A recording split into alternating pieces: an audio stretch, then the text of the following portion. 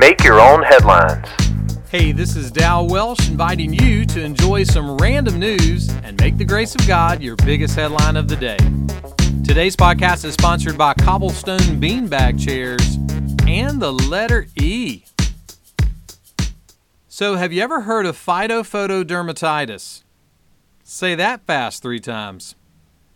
I saw it put like this. Phyto means plant, photo means light or sun, and dermatitis means skin rash.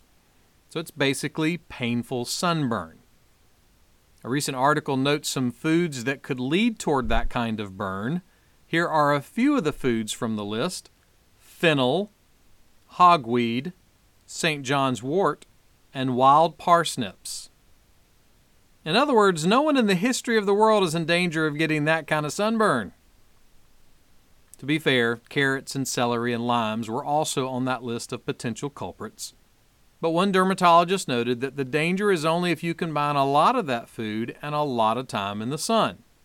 So, just cut back on all those hogweed popsicles on the beach this summer. A guy said his doctor told him to get into a bathtub full of milk to soothe his sunburn. Wondering what kind of milk, the guy asked the doctor, "Pasteurized?" The doctor said, "No, just up to your neck." The psalmist was writing about his confidence in God and said this, "For the Lord God is a sun and shield."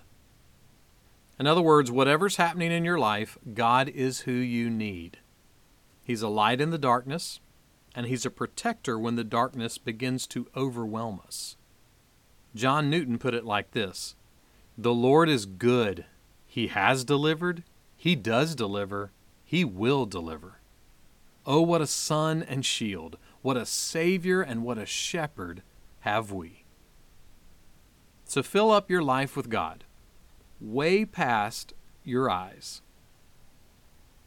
Make that one of your headlines today. Make Your Own Headlines is a little smidge of encouragement from Holland Avenue Baptist Church. Tune in Monday to Friday wherever you listen to podcasts. You can find my Sunday messages by searching Holland Avenue on YouTube or Apple Podcasts. And for more positive resources, check out hollandavenue.com.